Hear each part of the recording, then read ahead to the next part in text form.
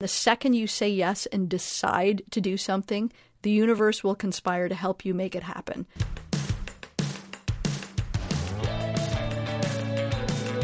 If you're a person who's looking to have more purpose in your life, if you're saying to yourself, I don't want to just go to work, I want to do my life's work.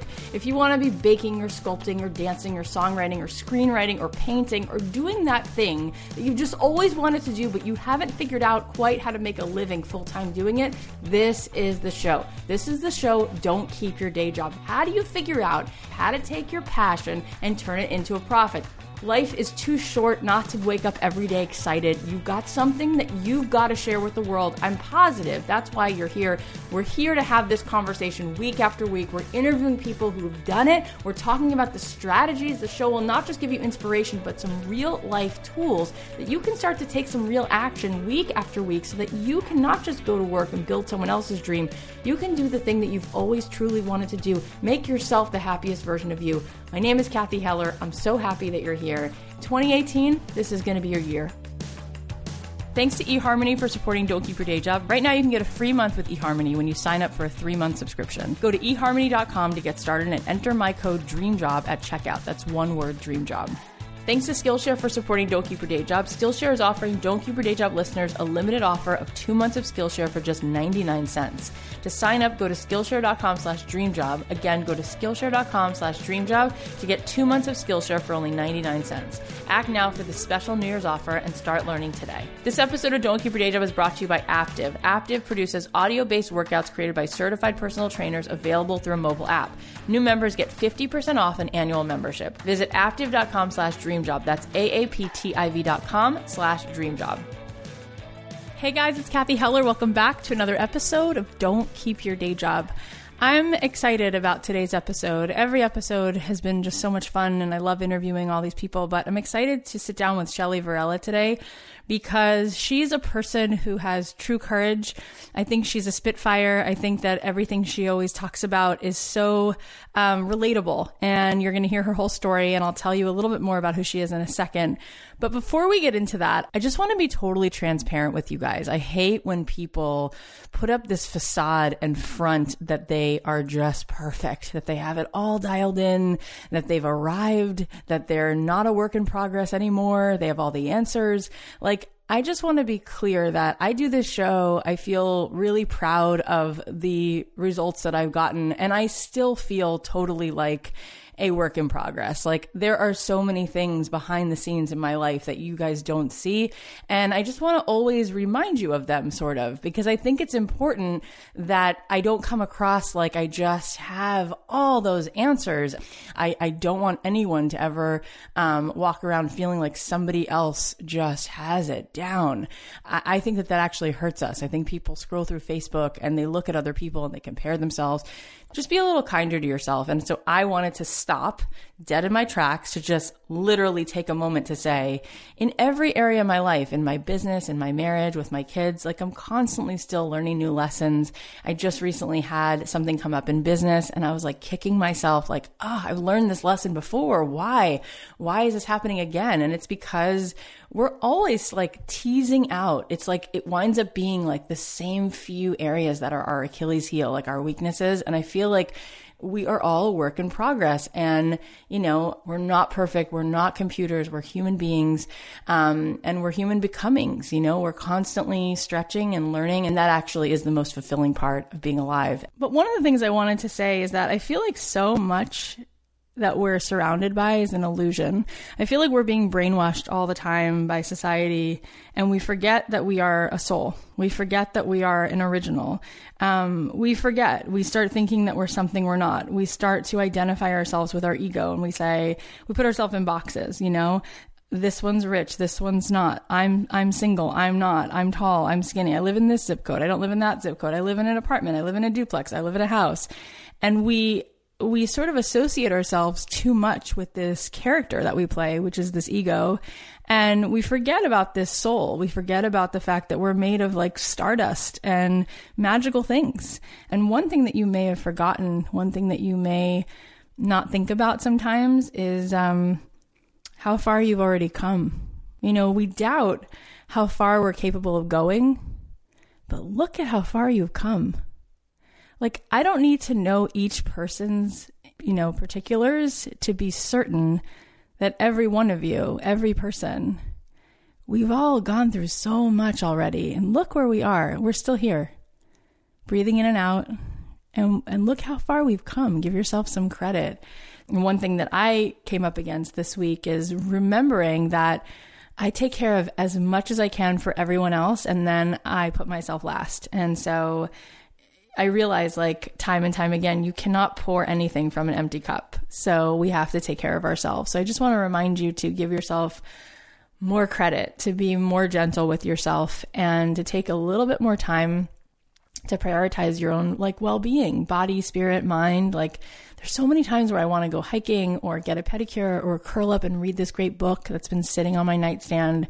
So let's do that this week. Let's each take an hour minimum to spend doing something to fill up ourselves, to nourish our body, mind, or soul. And then I'll be on Facebook Live this week, and you can tell me what you did. So I'll hold you accountable, and you can hold me accountable. So I will be there this week on Wednesday at 11:30 a.m. Pacific Standard Time, and you can tell me all about what you did for yourself this week.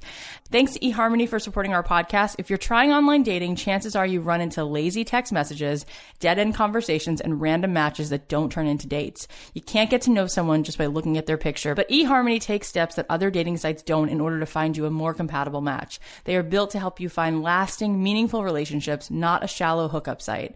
Friends of mine have been using eHarmony, and across the board, they're just so impressed. They can't believe the time that this site has taken to really cultivate and curate questions that help match you with somebody who, it's not just okay, here's a guy, here's a girl, here's this person who's looking for whatever. It's more like this person really truly has something specific that you're looking for. And I've just seen people fall in love. I've been to a couple weddings, people who've gotten matched on eHarmony. So I encourage you to try it out. They've helped over 1 million people find their perfect match, and they can help you too.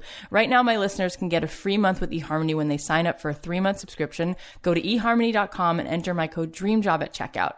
So stop waiting and start your journey to a satisfying, meaningful relationship. It can be fun to play around with online dating apps, but when you're ready to fall in love with someone and have a meaningful relationship, there's one app that's built to bring you real love: eHarmony. Come see how eHarmony can change your life. That's eHarmony.com to get started, and enter my code DREAMJOB at checkout.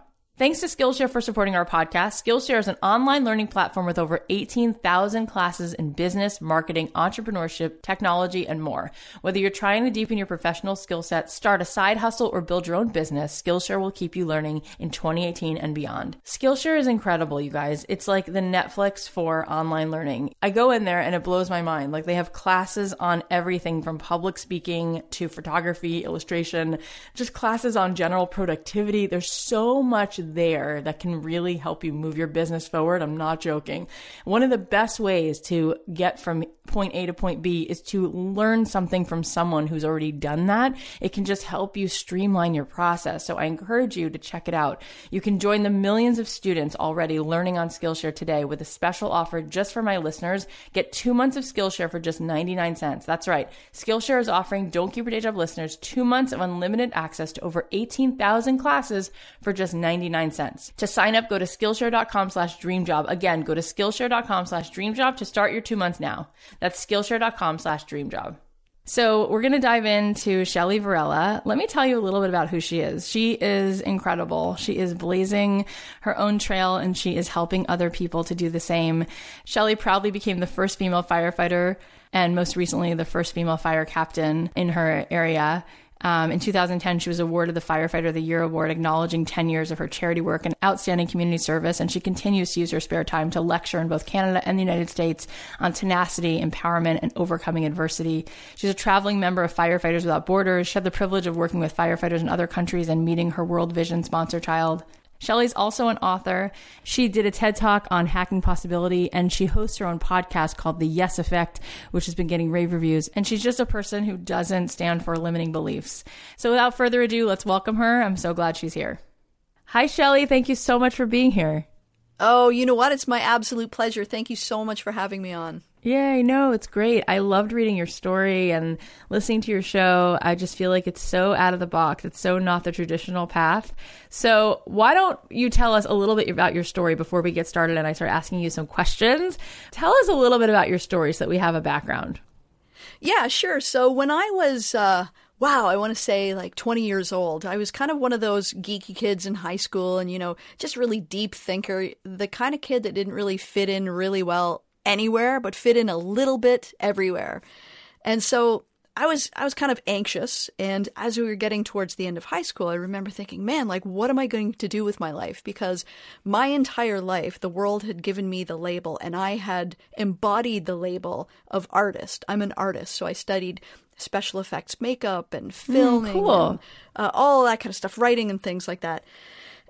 So when I got to the end of high school, all my friends seemed to have their entire life paths figured out. They knew the schools they were going to attend, how many kids they'd have, and I was just literally a hot mess. I had no idea what I was going to do. Well, because what happened was I kept looking inside the lane of artist, and there wasn't really anything that struck me and thought, oh man, yeah, that's my thing. And so the more I tried to find it and the more I tried to fit into a square peg into a round hole, the more anxious I felt. And so around the same time, a friend of mine was going through a bit of a tough go in his life. Yeah. And so he was a firefighter. And so what I would do is to keep his mind on off what he was going through is I would just keep him talking as long as I could about anything I could. And the one thing that he could talk about forever was his job as a firefighter. And it was the first time I really had some insight into that sort of world. And I'm like, man, that's your job? You get to like rescue people and, hang out at the halls with your best friends? And he's like, yeah. And so it was interesting because the world always gives us labels and sometimes we're the worst for that. Like I'm a doctor or, I'm a runner or I'm a mother. People always think of themselves in terms of these labels. And I certainly did as well. And it was the first time that I looked at something outside of my sort of artistic wheelhouse and started learning about firefighting. And, he was teaching me about fire pumps and friction loss and all kinds of things. But the biggest lesson I got from that was I would have never, ever known otherwise unless I happened to, for serendipity reasons, be catapulted into this like weird situation that I actually had a really natural mechanical aptitude because I was so busy looking inside the lane of, oh, I'm an artist. So, I need to find something that fits into that category. That's really fascinating. But I remember the moment that changed the entire rest of my life because at this point, I'm obsessed. I'm hanging off this guy's every word. But I remember this particular day, we were driving along the street in his car. And we pull up next to a stop sign. And he taught me all about dangerous goods and transportation of them and all of that kind of stuff. And I see a placard on the back of this truck. And I had been studying everything he said. And I'm thinking to myself, I think I know what that means. But I'm still that geeky, no confidence, anxious 20-something-year-old, so I don't want to say it. So instead I asked him what it meant. And when he answered me, he gave me the wrong answer. And so I corrected him and he turned and looked at me and he said, why don't you just apply to be a firefighter? And this is 6 years ago. Oh, it was the most ridiculous statement I'd ever heard because I was 5'2", I wasn't big enough, brave enough, smart enough, strong enough, and there were no girls in firefighting. And without missing a beat, he turned to me and he said, well, there's going to be a girl one day. Why wouldn't it be you? And it was like I just felt the air get sucked out of my lungs. And it wasn't that particular moment that was my epiphany, but I went home and what had happened is he'd planted this seed. And I just had this aliveness in my chest, which I now know is like being in alignment with your path and with your dream and with what's true for you. Yeah. Yeah. And so that evening I was laying in my bed looking up at my white stippled ceiling. And I said 3 words that literally changed my life from that moment to this. And those words were, why not me? But the interesting thing was when I heard myself say them, something literally shifted inside me. And in that moment, I didn't care what it cost in blood, sweat, money, time, or tears. I was going to be a firefighter. Now, the ridiculousness of that is I'm 5'2", I'm 108 pounds. I have no skills, no knowledge, no experience, no business pursuing this. And at the time, there were no girls. So it was literally figuring out how to hack possibility. And like many of us, you know, we'll look at something that we really want to accomplish or something we'd love to have or do or be. And inevitably, society has taught us to switch into logical mind. But the problem with that is when you switch into logical mind after that moment of excitement, when you're like, man, I would love to climb Everest, run a marathon, whatever it is automatically what happens is you start looking at the obstacles or challenges in between you and that quest of yours. But the detriment of that is when you do that, you stop looking at the quest and then you let go of it. Wow. When the reality is there was a guy who climbed Everest. Before he did, he voiced his dream to other people. And he's like, yeah, you know what, guys, I want to climb Everest. And everyone's like, you're crazy. Like, you're crazy. Yeah. Do you know what the odds of summiting Everest are? And he said, I don't care. I want to do it anyways. But the caveat to that is he did it and he's blind. What? Yeah. Yeah. Oh, my God. So if we're to reverse engineer possibility to that point where we get excited about, man, I want to climb Everest, or I want to run a marathon, or I want to build a school, or adopt kids, or rescue puppies, whatever it is, everything is possible. Everything is possible. And for that guy, there was a time when he voiced that dream out loud, and every single person told him it couldn't be done. It made no logical sense. He had no business trying it and giving him 1,000 questions like, oh yeah, well, what about this? Well, how are you going to do that? And at the beginning, he didn't have answers to all of those questions, but what he had was a vision and the understanding that everything is figure-outable. You can reverse engineer things and hack possibility and break down these big, overwhelming concepts into small pillars of tasks or habits. So powerful. And the beauty of that is when you start chipping away at those tasks and habits, all of a sudden you look behind you and there's more space behind you that you've covered than there is in front of you moving towards your goal. Incredible. Wow. I'm just so captivated. I'm like sitting here thinking your story should be a movie, first of all. I'm sitting here thinking that every line you say is like dialogue that's already been written, but I know it hasn't because we didn't rehearse any of this, and it's just us talking. And it's thank you. No, what it is that when something is so much a part of us, these things, they come out and they are profound because you've lived these statements. And so I'm amazed, and there's so many things I want to ask you, but let's start with what happened next. Yeah, sure. So I made the decision. And for everybody listening, I will say it is literally like as simple as that. That doesn't mean it's going to be easy in terms of effort, but it literally is that simple. Because in life, we find what we focus on. And, you know, there's some like universal stuff and some woo stuff in there about, you know, attracting things to you. 100%. That's all relevant and true. But at the end of the day, you just have to start moving your feet and actioning the steps. That's right. So what I did first was I thought, okay, like I literally have no business doing this whatsoever. I have no knowledge, skills, or experience related to firefighting. My body is not physically capable of it. I've never seen a female doing this job. Like what am I? Right. What am I doing? Right. What am I doing? Right. But I thought, you know what? Even if I had all of the skills and knowledge and experience that I needed, if I knew about rescue techniques and fire pumps and friction loss and all that kind of stuff, even if I had all of that stuff locked down, literally none of it would matter unless my body was physically capable of performing the tasks. Right. And so it's now what I call the triple O. What's your triple O? Meaning, what's your order of operations? Right. What do you have to do? But what do you have to do first? So for me, it was signing up to try out the firefighter physical. And so I paid my money and I go there and I was like a 10-kilometer-a-day runner at the time. And I'm thinking, oh, well, you know what?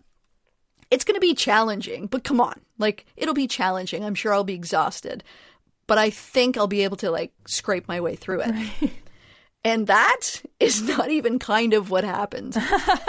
I march in there like I kind of own the place, and I had no idea how bad it was going to be. I just got my butt handed to me. And I failed in every way it was possible to fail. And the heartbreaking part was walking in there and experiencing that feeling of, oh, I'm going to do this. I'm going to become a firefighter. Right. It was the first time I'd had my teeth kicked in terms of crushing my little spirit, because I walked out of there and I'm thinking, there is no way I'm going to be able to accomplish this. I was basically, for many of the tasks, moving double my body weight, more than double my body weight in some cases. So proportionately speaking, it's the same physical for men and women, but proportionately speaking, it wasn't the same ratio of weight that I would have to move related to my own body weight. So I go home and I proceed to have a massive pity party. I cry my eyes out for 2 days, and, I just I'm a loser, and, who was I to dream that big dream? Like, who did I think I was? But on the third day, that same thing happened again. Something snapped, and I got pissed off. And so I called the university back where they hosted the physical. And I said, yeah, guys, you know what? I'm going to need the specs for that entire physical. I need to know heights, weights, distances for everything that needs to be pushed, pulled, lifted, whatever. I need all of the stats. Mm-hmm. And then I built the entire physical in my backyard. Wow. And I failed at it day after day after day. And there was blood and sweat and tears and vomit. And one of the tasks, I always tell this story because it's pretty comical. One of the tasks is they were trying to simulate you pulling a fire hose charged full of water, and they're super heavy. So the task was, how they replicated it is they had a wooden skid, and they piled on 250 pounds. And while you're wearing a 50-pound weighted vest and 5 pounds on each ankle, oh my God, you had to drag this wooden skid 50 feet for time.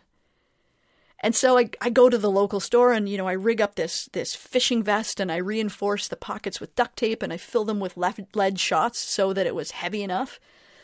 But then I built the skid, and I'm thinking, well, I need like 250 pounds. Like, where am I going to find 250 pounds of weight?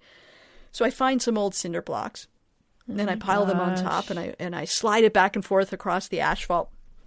It's not heavy enough, so I'm looking around. I find some old fire hose with those big, heavy brass couplings. So I put a couple rolls of that on, and it's still not heavy enough.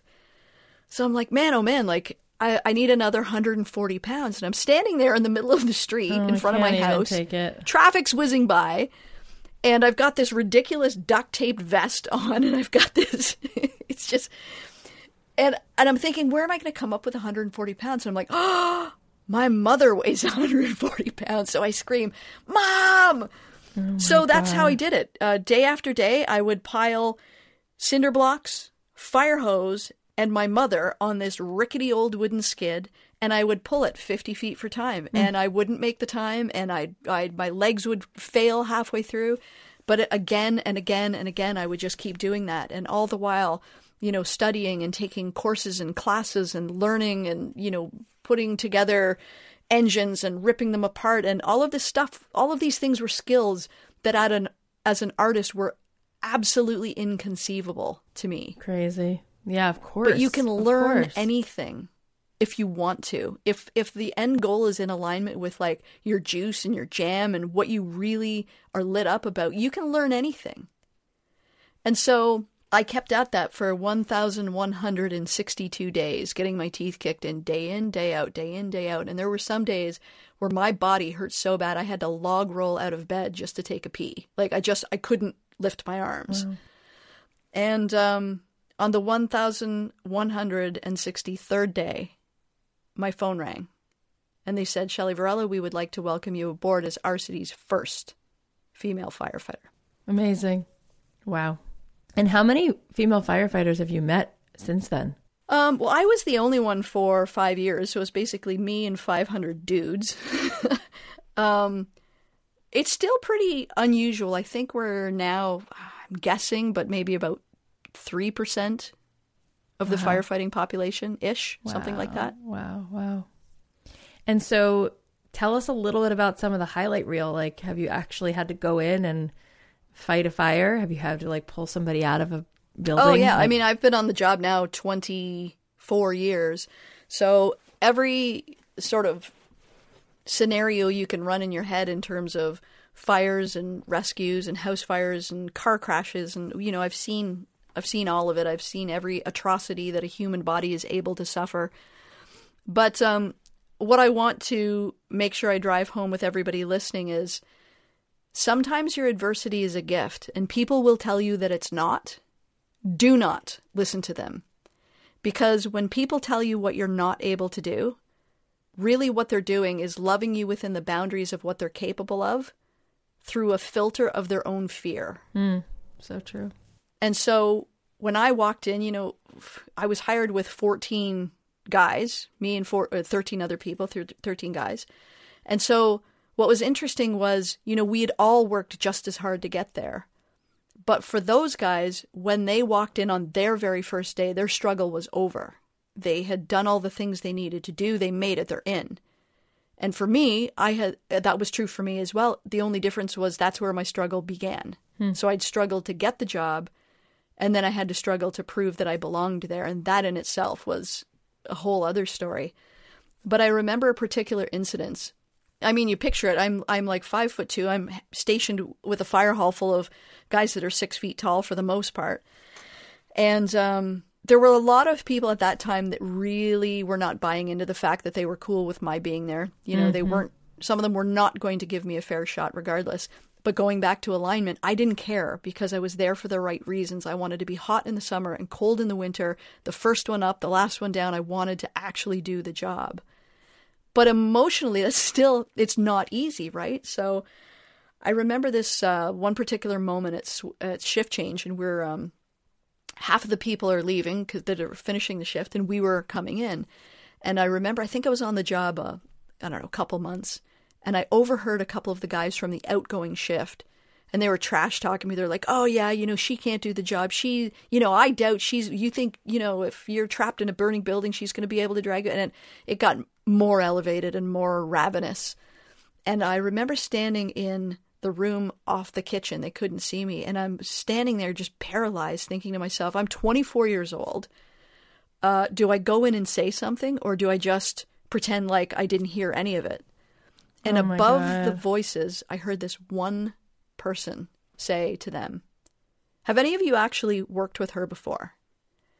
And they assumed that this individual was going to pile on going, yeah, well, you know, I have, and she's terrible and she's crap or whatever. But that's not what he said. He said, the reason I'm asking you is because I work with her every day, and literally everything you guys just said is crap. Like literally none of it is true. But that is what true bravery looks like. Because I listened to a room full of men who are just, I call them armchair snipers and spineless bullies, because it was almost like you could hear the backup beeper when one person had the courage to stand up in a room full of other people and speak something that was contrary to what they were all saying. And I was like, man, that's what a hero looks like. And I've told the guy that story. He goes, you know what? I don't even remember saying that. And I said, well, I do. Oh, of course. But about the adversity piece, shortly thereafter, my district chief called me into the office, and I think it's because he heard that I was having a bit of a hard time. Like they're, you know, in some cases a little rough. And he pulls me into his office and he says, Shelli, I just wanted to tell you, firefighters are like tools in a toolbox. You don't need 8 hammers. Do you hear what I'm saying? And I had no idea what he was talking about. I just was like, just trying to do what I came there to do and trying to fit in and trying to be part of the team. And I didn't understand what he said in the moment. But about a week later, we got a call. And it came in as a motor vehicle collision. And it was a car on its roof in between eastbound and westbound traffic on the highway. And the roof was crushed down. And there was a woman suspended by her seatbelt upside down in the car. And she was hurt very badly. And so we do what we always do. We make the scene safe and we try and stabilize the vehicle, but we need to make access with this patient, but we can't really reach her. And so I walk around the back of the car and I see this tiny void in the rear window, and I say to my captain, I can fit in there. And at this point, we had no other options. It was the perfect storm of everything being the exact wrong way you wouldn't want it to be. Wow. And so I slid in, and I was able to package her up with the help of some of the guys on the outside, put her on a backboard and slide her out. Wow. And as it turns out, she had a broken neck.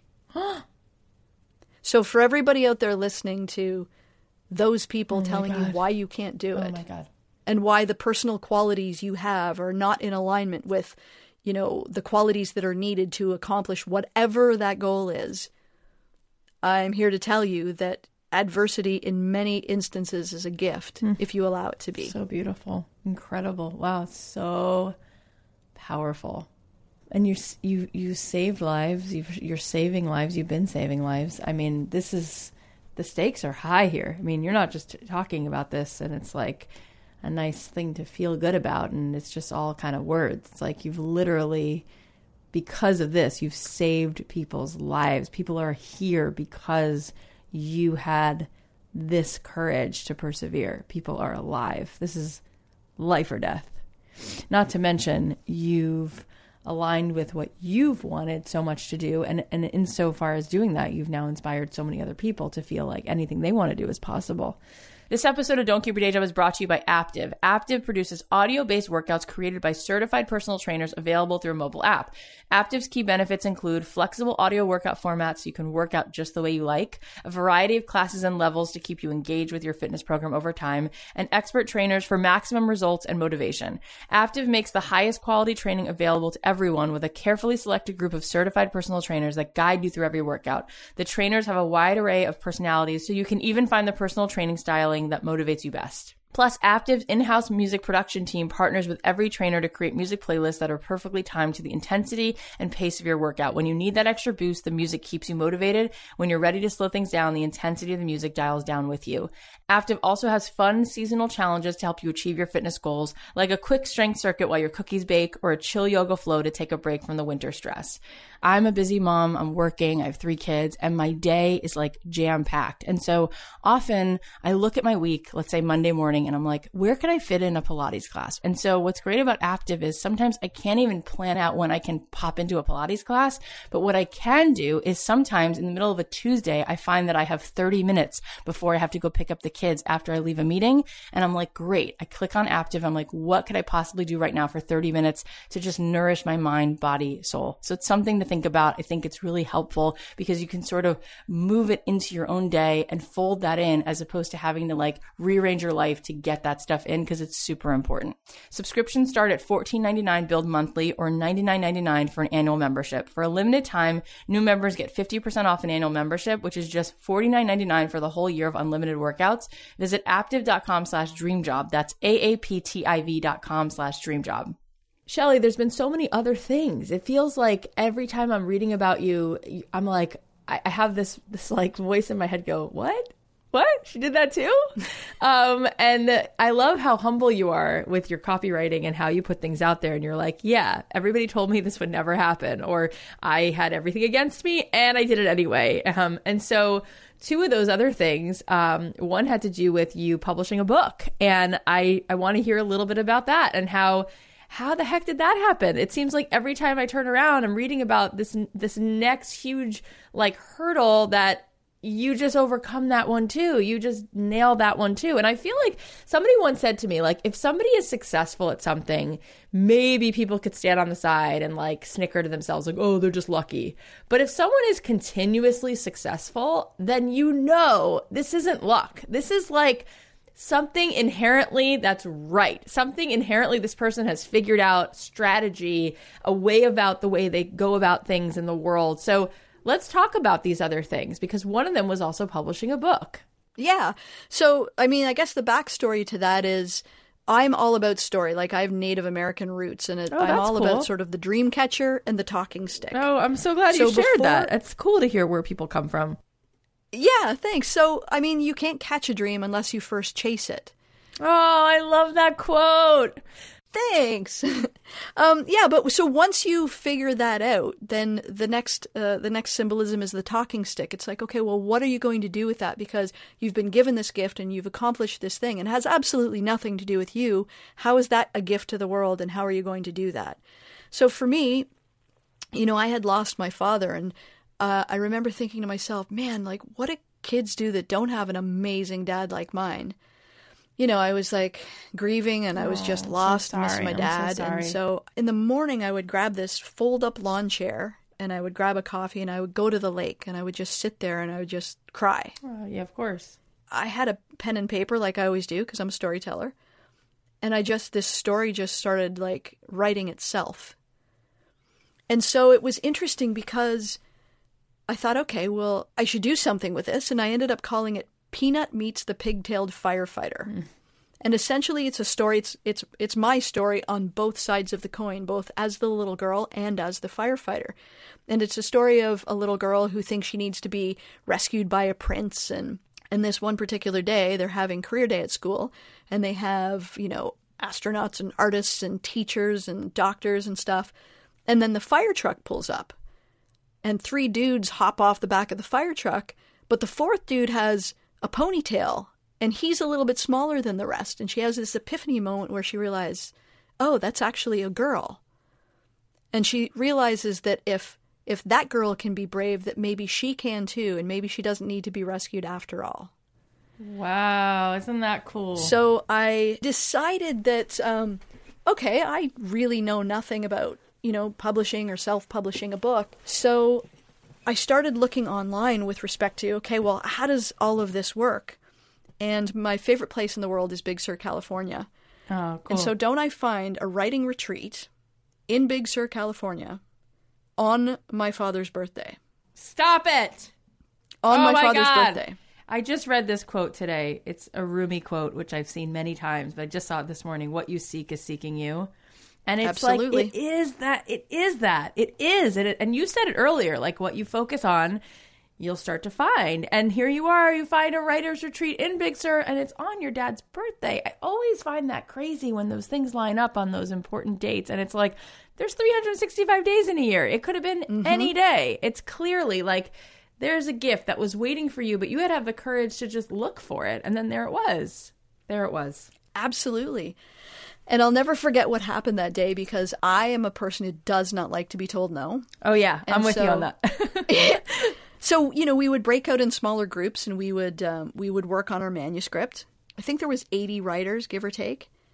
And there was this one guy in my group, I'll never forget him. He was so introverted and so shy. And in fact, he and his partner had saved for 6 months for him to be able to afford to come. Oh, and when it got to his turn for him to read his piece, he almost wasn't able, he almost left just because it was so hard for him to do that. Oh, my God. But when he finally did, oh, man, like, he was brilliant. Like, he talked about this little boy who was going over on a ferry, and you could feel the mist in your face. Like, he was just such a brilliant writer. But then on the last day, we had the opportunity to, all of us 80, would-be writers, got to ask this panel of agents questions. It was just like this free-flowing Q&A. And somebody was asking about the publishing process, and the owner of the agency basically said, you guys have a better chance of winning the lottery than getting your book published. Oh, don't you just love those statements? I went mama bear, not for myself, because I'm a scrappy kid. Like, I'll figure that out. But for that guy, it's like, how dare you? That's so true. How dare you bust on his dreams? That is so true. So I actually ended up publishing the book in honor of my father, but also that guy. Because it's like, you do not get to crap on people's dreams. No, you don't. Please and thank you. No, yeah, you don't. I have 3 kids, thank God. And I went through fertility treatment to have all my kids. And many rounds of it, not just like, oh, you walk in, you take this. And no, I had to persevere. And there was a lot of stuff to figure out what would work, what didn't. And then I went through having miscarriage and different things that worked and didn't work. But before I even began that process, I had gone to several other doctors. And one of them had the nerve to look at me in the face, just really matter of fact, like as if she was just talking about the weather. She goes, yeah, you're not going to be a mom. We looked at it, and it's because of this thing and this thing. And she's like, and that's just what it is. And she goes, all right, so, so-and-so will see you out. And I'm like, did she say that to my face? Because that's like crazy that she could just say that. Like she's God. Yeah. Like you're holding somebody's entire future. And, my God. And what if I would have like listened to that and therefore not taken any more action about it? Because I would have just said like, she is correct. She knows. Exactly. What if I listened to that? Just accepted. As a fact, right? So I go home and I want to give a friend of mine a shout out for this. Yael Mayer. She's such a cool person, Yael. And so she comes over that day. We had a songwriting session scheduled and I'm crying. She goes, Kathy, what's wrong? I said, well, this is what just happened. I went to this appointment this morning. And she looks at me and she goes, what does this woman know? I go, she's a doctor. She has a degree. She does this every day. She goes, it's just words. I'm so sorry. Like, do not let this person tell you what's true. She doesn't know. And I said to her, what are you talking about? Like, give me a second to grieve this. This is a reality. She's like, it's not a reality unless you decide it is. And so I remember there was a part of me that was like, she's crazy. And there was a part of me that was like, maybe she's right. And I like picked myself up and we wrote a song. And then the next day I was like, you know what? Maybe I'm going to get another opinion. I'd already had 3. But I was like, I'll call somebody else. I'll call this expert. But I walk in to see this guy and he's like, oh yeah. He's like, it's a matter of time, but you will be a mom. You have so much to give. That woman doesn't know what she's talking about. And he's like, we're going to figure it out. And it's going to take a little bit of like being in the lab and looking at things and trying things, but you're going to be a mom. And I have 3 kids and I love them so much. And that would have been so tragic for me. Well, it would have been tragic for the world because if we were to play it forward, what gifts are your kids going to give the world? What gifts would the people that they affect not come to fruition as a result of you accepting somebody's crappy, no-nonsense advice? Can you even believe? I mean, such a huge thing to say to somebody. But I love that you got up to bat and said, I'm not just going to publish this book for myself. I'm going to publish this book for this kid who's an introvert who almost went home because he was afraid to read this and saved up all this money to be here because I dare anybody to tell me what's not possible. But publishing a book is really competitive. So how did you do that? I just hacked it myself and I decided, well, there was a number of ways I could go. And what I ultimately decided was that I wanted complete creative control, because again, I'm a girl who doesn't like to be told no. So what I realized was when you go with a publisher, particularly if it's a children's picture book, that you don't get to design the look and feel of the characters, and that was just asinine to me. So I chose in the end to self-publish it because then I could have complete creative control over the entire project. So I did the marketing myself. I had an animator, and I drew what I want the characters to look like. So it was really rewarding from a creative perspective because I got to build it. I got to build my vision exactly as I saw it, and I didn't have to depend on other people going, oh, you can't do this or you shouldn't do that. I really just got to pay attention to my emotional barometer and say, okay, this is what I want to put out into the world. Amazing. Tell me about the TED Talk. TED Talk was an amazing experience. So it's like a walking contradiction because I am very shy. I'm very introverted, and I had no intention of becoming a speaker. But after time and time again, I kept hearing people asking me about, my story. I just blurted out one day, I have no idea where it came from, I'm going to do a TED Talk. And as soon as the words escaped my mouth, I thought I was going to throw up. Because standing on stage in front of people was not my wheelhouse. But what I realized was the message that I had to share was bigger than my fear. And so once again, I start the hacking possibility process. And it's interesting because many times when we have a vision or a quest or a goal, we'll immediately go, like I said, into logical mind and look at all the reasons we can't do it or we shouldn't do it or we're not wired to do it or we're not appropriate or somebody else is better or whatever. And that was true for me too. I said to myself as soon as I heard those words escape my lips, I'm terrified of public speaking. I can't speak. I'm afraid of public speaking. And so I sat with that for a long time. And then I realized, okay, we're in it. We're sitting in it. And like we've had some time to process this. Now what are you going to do? And what I realized is that conveniently, being afraid of public speaking is intangible. And that's convenient because then you can dismiss it without being wrong or without having to lose face or give up on your dreams or whatever, because you can't do it. You're afraid to do it. And your unconscious mind is meant to protect you. That's right. So I was aware that even though I really, the fear was real, but it was also conveniently intangible. So I thought to myself, okay, well, how do I make the I'm afraid of public speaking intangible statement? How do I break that down, just like firefighting, into pillars of something that's actionable, like a task or a habit? And so I had to look at some really uncomfortable, vulnerable, emotional stuff. And what I realized is the fear of public speaking, and this is probably true for everybody, breaks down into two categories that I call roots and wings.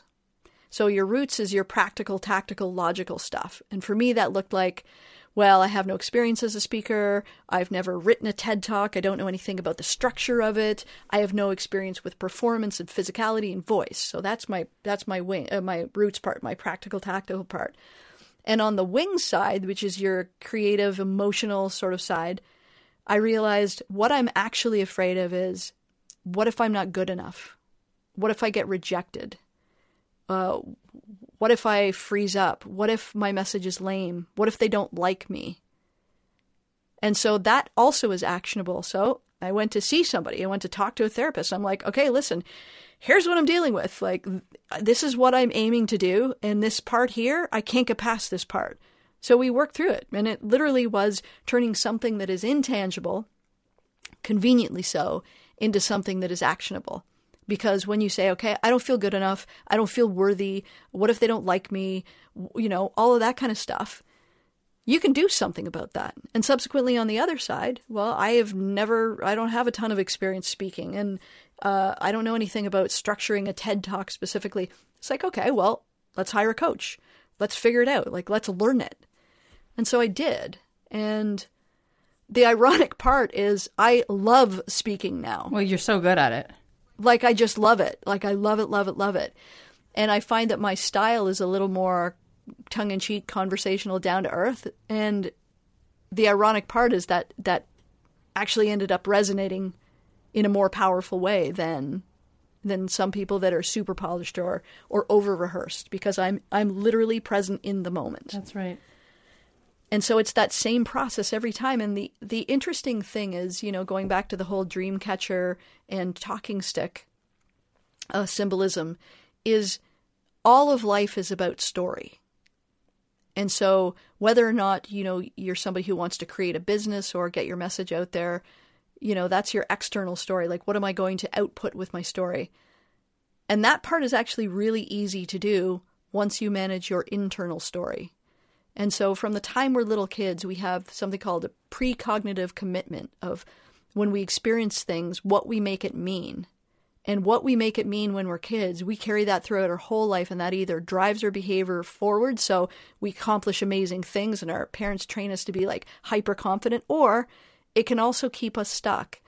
But the beauty about that portion of your story is once you're aware of it, you can use it to your advantage, and you can mold it, meld it, and change it and create a new meaning. Yeah, that's really important to know, because we have this plasticity in our brain. People forget that. We feel like we're hardwired, but actually they've done those studies and you can change that.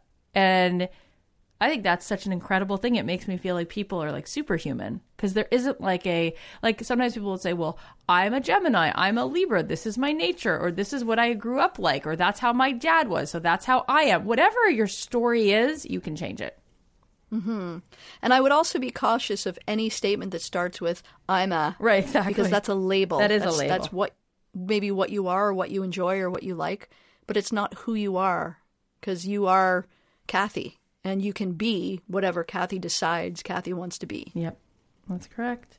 So I want to talk about, it's one thing, people are listening and they're like, wow, there's no way not to be wowed by the story. It's an important story.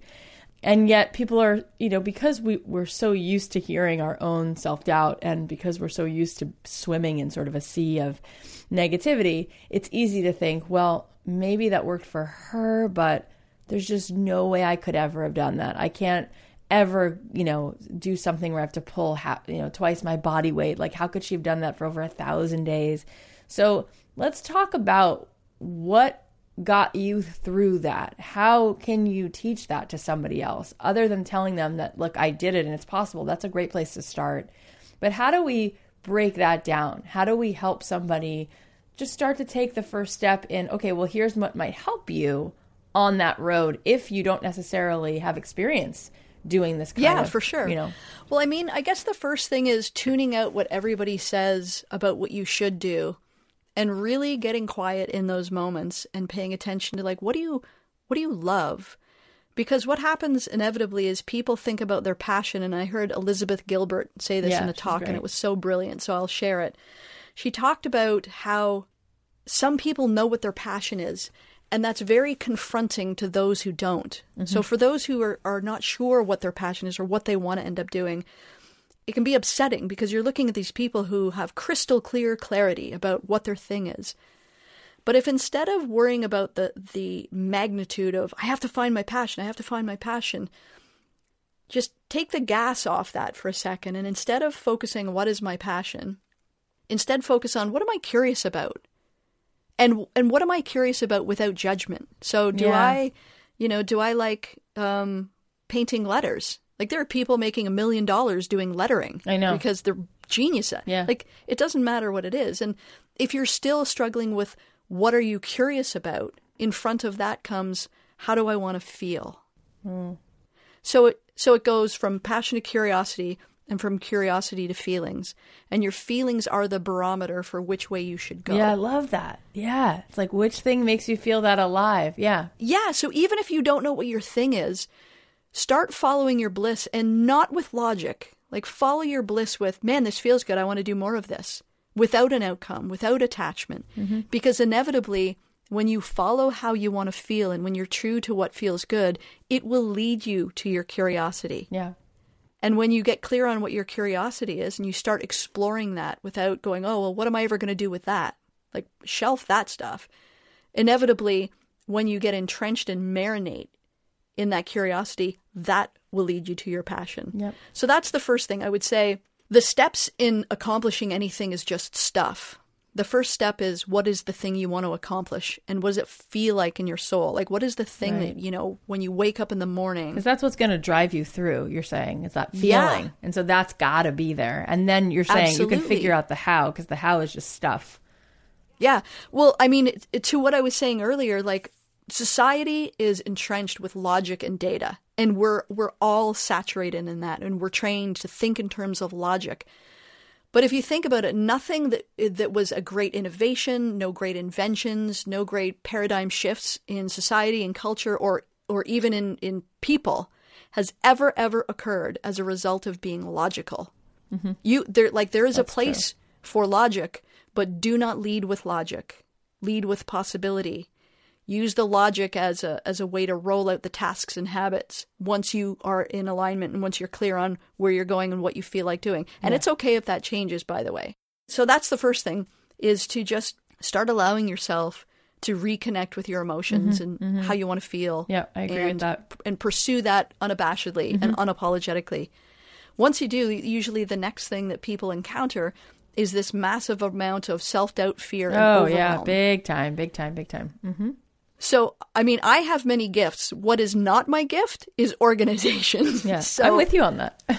Yeah, right? And that's true for a lot of creative people. So what would happen is, as that 108-pound, nerdy, geeky, frightened, anxious girl, I would look at this massive laundry list of stuff that I needed to do.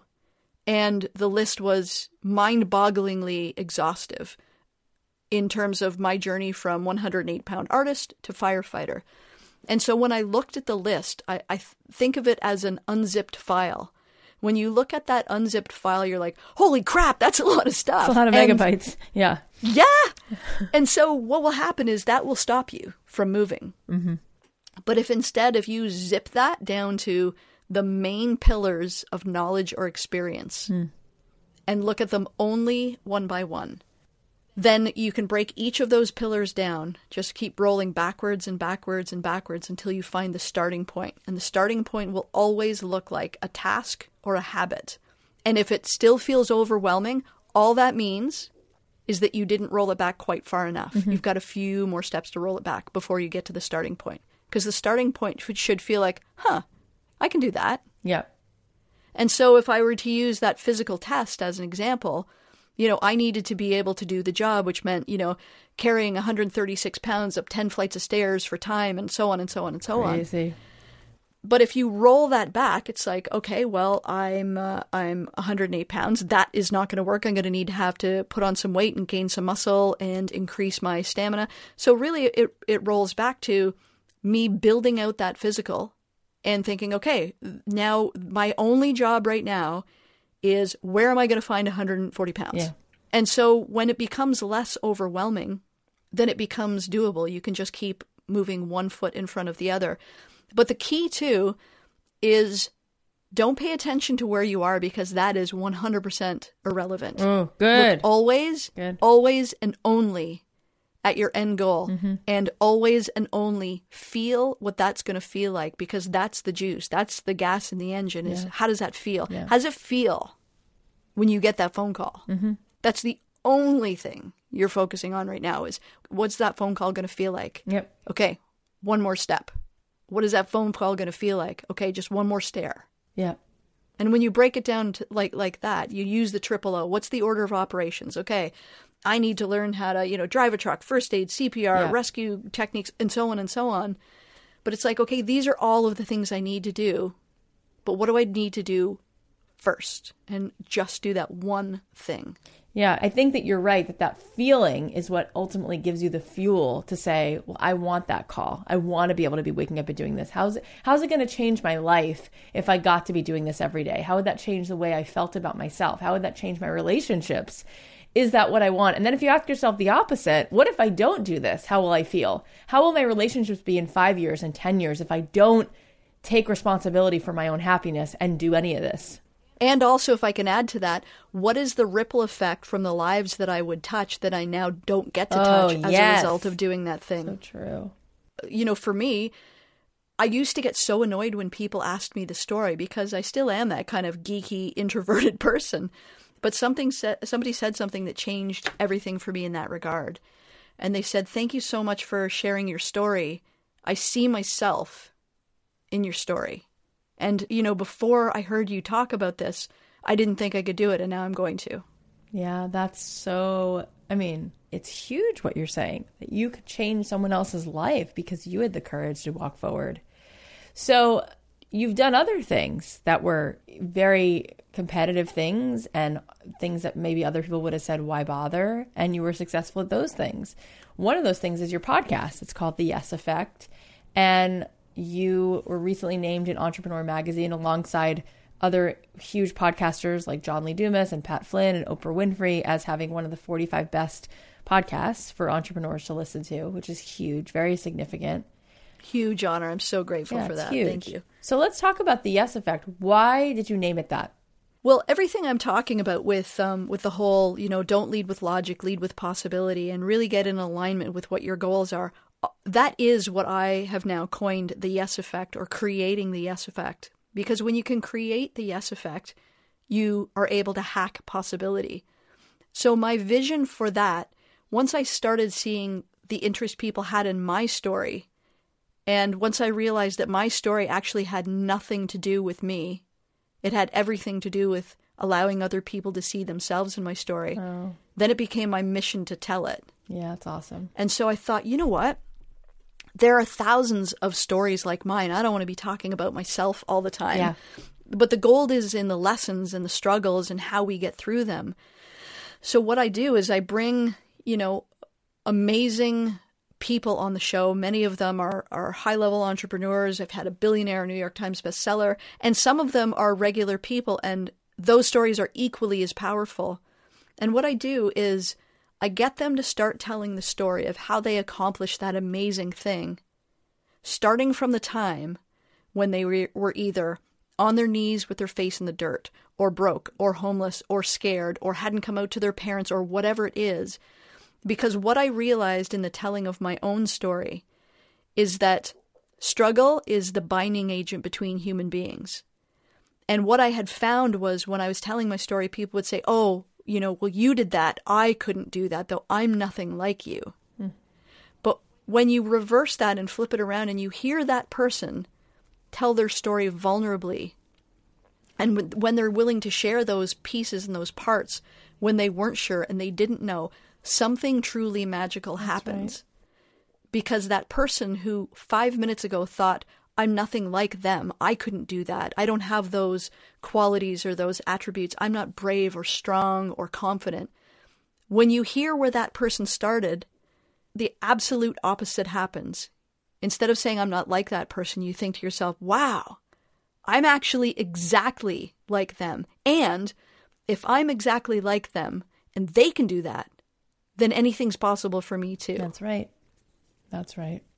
And so that was my entire sort of MO behind the creation of the podcast. And also just, I kept getting asked similar questions over and over and over again about fear and confidence and all of that kind of stuff. And I wanted an outlet to be able to share my experiences, whether I've experienced them personally or just stories and insights that I've gained along the way, being able to speak with these people, or just, I feel like they weren't gifted to me by accident. I feel like the fact that the person that became a firefighter who actually started out as an abstract, creative thinking, visionary artist, it's not lost on me that that gift of being the first was given to me because I can't sit on those lessons. That's I right. see things a little bit differently.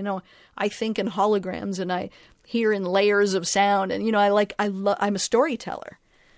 And so I believe that gift and that honor was given to me because the universe, if we can call it that, you can call it whatever you like, it doesn't matter, knew that this experience would be shared with other people that need to hear it. Yeah. Whether they want to be a firefighter or start, a bakery, it doesn't matter what your jam is. Yeah.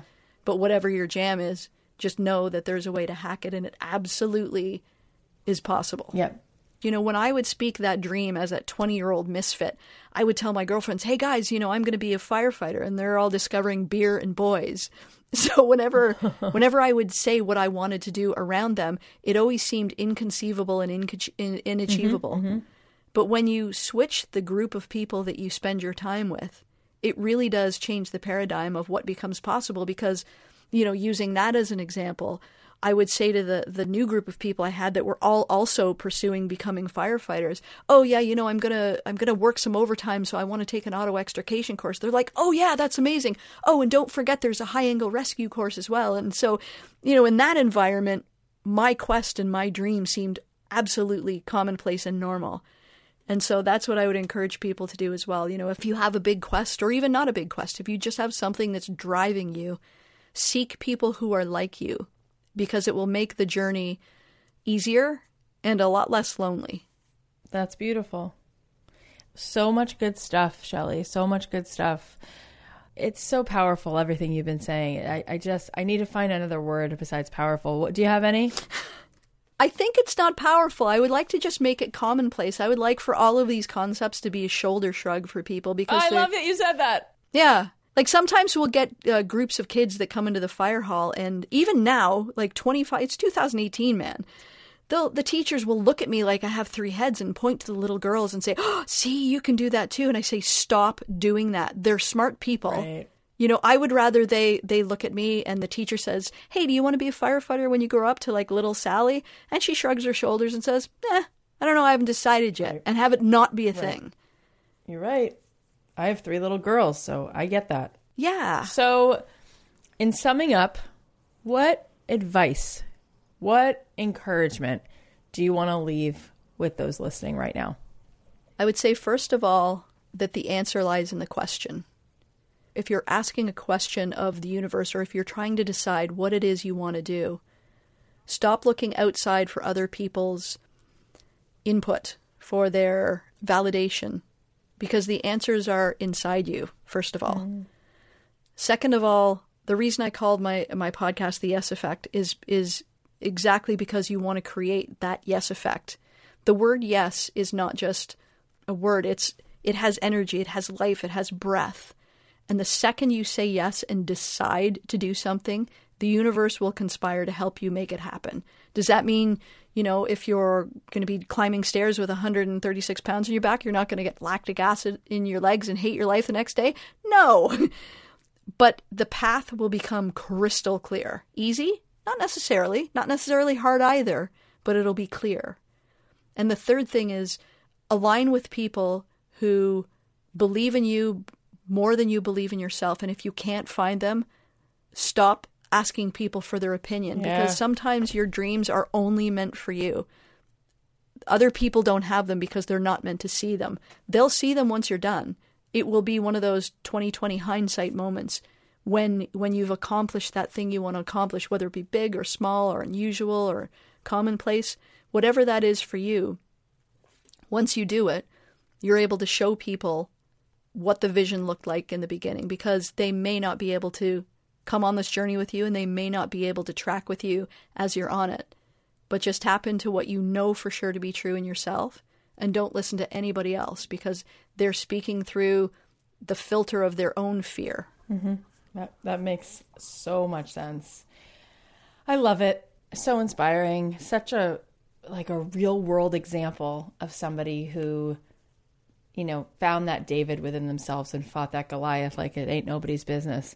It's so inspiring. Thank you.